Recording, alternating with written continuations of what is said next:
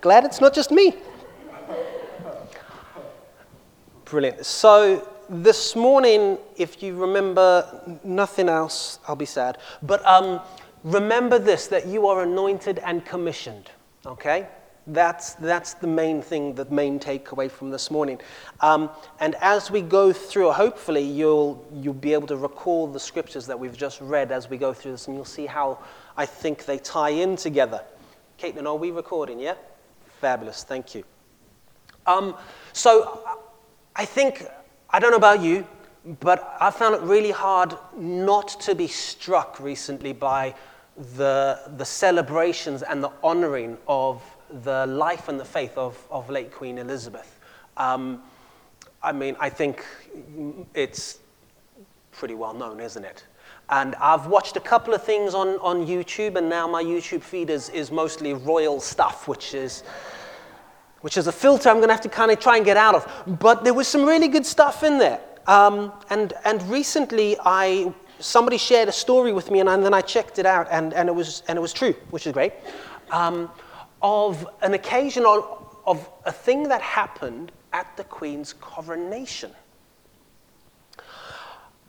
I heard this beautiful thing of how at her coronation, when it was time for her to be anointed as the Queen, which is the most significant and sacred part of the whole coronation service, the Queen took off her royal robe and stepped off of her throne and went down, and then was covered by a pall or a canopy and hidden from view, right? But not only that, it was considered such a sacred moment that the cameras stopped recording. So she was hidden from general view, but the cameras stopped recording, and not only that, the story goes, it says it happened is, the cameras were even turned away from it. That's how sacred and holy and precious that moment was, right? And it struck me, and what I loved about it was the simplicity almost of that. The Queen went before God as an ordinary woman, without her robe, without showing off her lineage and her titleage and her heritage and all of the other edges that you can think of that are appropriate, without any of her qualifications and stuff like that. She came to God as an ordinary woman to be anointed for the task that he had set before her, which was to be queen. And I love that anointing happened out of sight, because it mirrors to me the way God typically does it. He typically anoints and sets people apart when they're out of sight. My mind was immediately drawn to David, right? David, when he comes before King Saul and says, I'm qualified to slay the giant, his qualifications that he lists of how, the stories of how when he was shepherding his father's sheep, real sheep, stupid, smelly, dumb animal sheep, right? When he was shepherding those, he would spend time worshiping and praising the Lord and facing bears and lions to protect the dumb sheep. And so essentially he comes now and goes, God anointed me then for that, and it's from that place, those humble unseen things, that now I know I can face the giant to save the rest of the dumb sheep. The nation of Israel, us people, humans, right? That's David's qualifications. He says, I was with God in the unseen, and I looked after my sheep then. And that's, I think, where God actually anointed him. Yes, we've got the story of the prophet anointing David, and again, that was sort of out of the way and backwards. But I think that's when God anointed David, when he saw him faithful, courageous, out in the field before no one but God. And then I was also reminded of Gideon, okay? Because we're not all like David, let's be honest. I think most of us, well, I'm speaking for myself here, more like Gideon. Gideon being a scaredy cat, an afraidy pants. He is living in the land of Israel. They are under, Words have been falling out my head all week. Invaded. They've been invaded. They're under occupation. That's the word, occupation. And Gideon is doing a job. He is just trying to survive. He's trying to do a job. His job is threshing wheat, right? He's trying to get the wheat out of the kernel. Now, you're meant to do that job on a raised area, a surface, so when the wind blows, it can blow the chaff, the kernel, away, which is lighter than the seed of wheat itself. Where's Gideon? Not on a raised outside platform for all to see, but in a wine press of all things. Wine presses in Israel in those days, massive round containers built of brick, mud, clay, massive, and he's like this, and he's stamping on the little stuff. Not doing a good job, let's be honest, because there's no wind to blow the chaff. He's in a fraidy pants doing a bad job, and yet the Lord comes and says, I have chosen you, and I am anointing you and commissioning you to rescue my people. Out of sight, unseen, highly unqualified. And yet God chooses him. And so the Queen's anointing and David and Gideon and countless others reminds me that we come to God with nothing. We don't come before God with our academic achievements or our work achievements or any of our strengths and stuffs, do we? We come to him simply as we are with no status, and yet Jesus gives us those royal robes that we don't deserve. We heard it in Isaiah where he says he's clothed me with royal robes. It's the same. And actually, Scripture is quite blunt about this. James, the brother of Jesus, so he might have known a few things, right? James chapter 4, verse 6 says, the Lord opposes the proud, but gives grace to the humble. And so thinking about that, as we think of our own commissioning and our own anointing, we hold all these scriptures, Isaiah 61, in mind. Isaiah 61 is an important one to hold into mind when we think of anointing and commissioning, because it's Jesus' anointing and his commissioning. He quotes it in Luke, and he says, I have come to rescue the blind, to set the captives free, to give sight to the blind, to declare the year of the Lord's favor. This is my point. This is my purpose. I have come to do this. And then Jesus, before he leaves, passes that same commissioning on to his followers. And it's not limited just to the 12 disciples, them holy folks with the little lighty lights up around their heads. It's not limited just to them. He gives it to all of his followers. So John chapter 14 that we read this morning, but especially, I've got to find it, especially from verses 12 to 14, right? I can't get there eventually. John 14. We read it just a second ago. But verses 12 to 14 says this. When I get there. I tell you the truth. These are Jesus' words. I tell you the truth. Anyone who believes in me will do the same works I have done,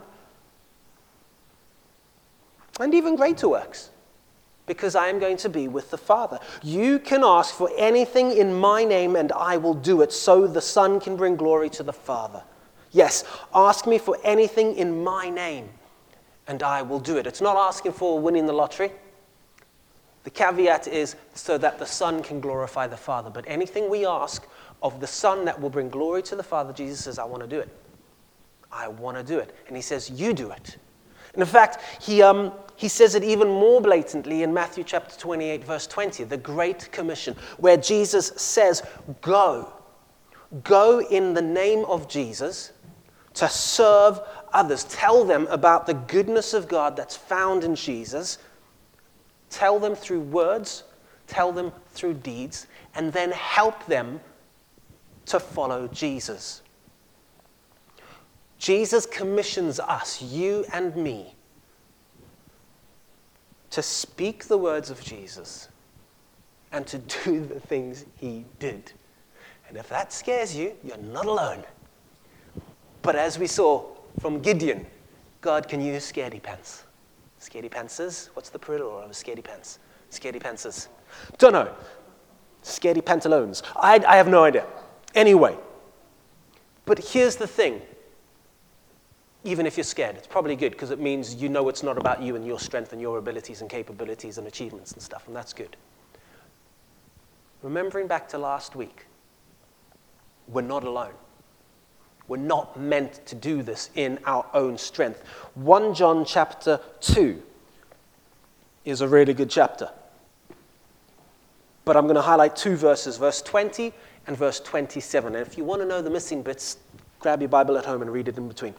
But 1 John chapter 2 verse 20 says this, "You are not like that, for the Holy One has given you his Spirit." Okay? Some translations say, "You have the anointing of the Holy One." That's our anointing. We have given us his Spirit, and all of you know the truth. Skip a few down to verse 27. "But you have received the Holy Spirit, and he lives within you. So you don't need anyone to teach you what is true, for the Spirit teaches you everything that you need to know, and what he teaches is true. It's not a lie. Just as he has taught you, remain in fellowship with Christ." So, like the Queen, we have had a commission from Jesus to go and tell people about Jesus, to spread the good news that God has drawn near, that there is nothing that we can do or say or have done or have said that will be a barrier to Jesus, to God, because Jesus has come. There is no sin so great that Jesus cannot hold you. That's the good news. We are not alone. We have not been abandoned. God has drawn near. And we are to tell people that through the words that we speak, through sharing the words of the Scripture, and through actions, through the way we live our life. And sometimes that's as simple as showing kindness even when we're tired. Sometimes it's sharing what we have. Sometimes it's saying, "Hey, do you know what? I know of a safe place. Let's go and hang out together." Our cafe is a really good safe place, just by the way. It looks like something, is what I'm saying. And sometimes it also includes saying, "Can I pray for you?" That's our commissioning. But we also have an anointing, the gift of the Spirit living within us.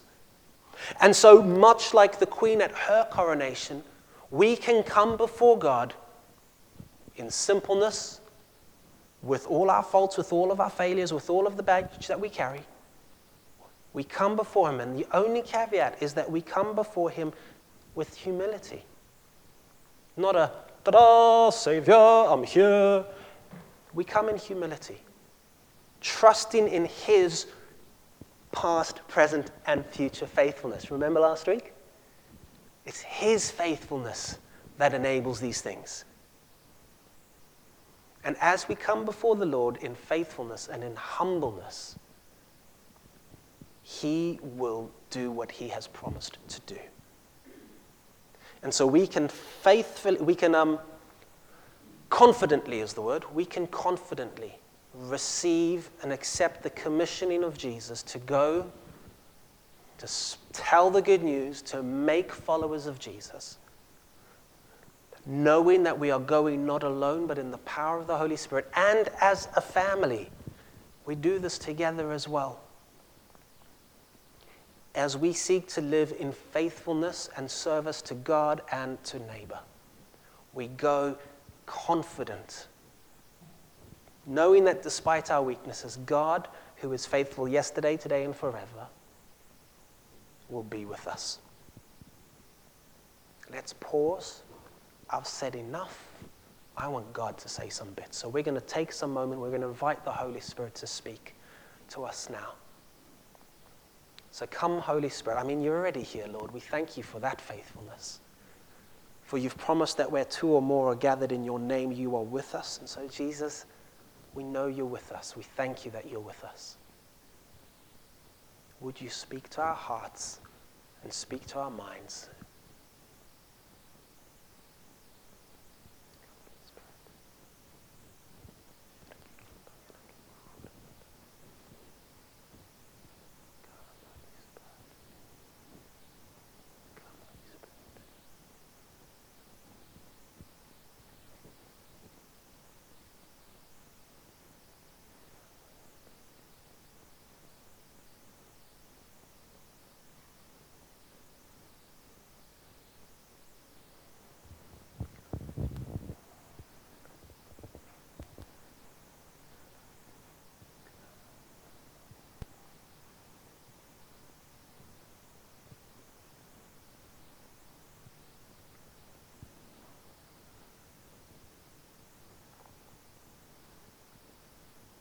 sense like some of you might be feeling quite scared about that idea of being commissioned to do the things Jesus did.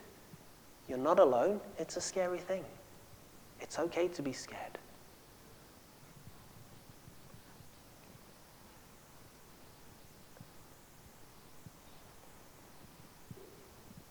God's got your back. That's what Lydia shared this morning. He's a faithful God. He doesn't sort of just wind us up and then release us and let us go and see how far we can make it. He walks with us every step of the way. And it doesn't always also look flashy and upfront. You know, David's tending the sheep for his dad was his faithfulness in working out there. His God was with him. I'm reminded of the Old Testament story with the prophet Elijah, who goes to the widow's house and asks for bread. And she's making her last meal essentially for herself and her son. She has the faith to share it with Elijah, and God moves miraculously. That wasn't a big showy thing. That was essentially hospitality. But hospitality with intent and purpose. So I want to encourage you, it doesn't have to be up the front of a stage. It doesn't have to be, you know, with the sign outside of a station and loud shouting.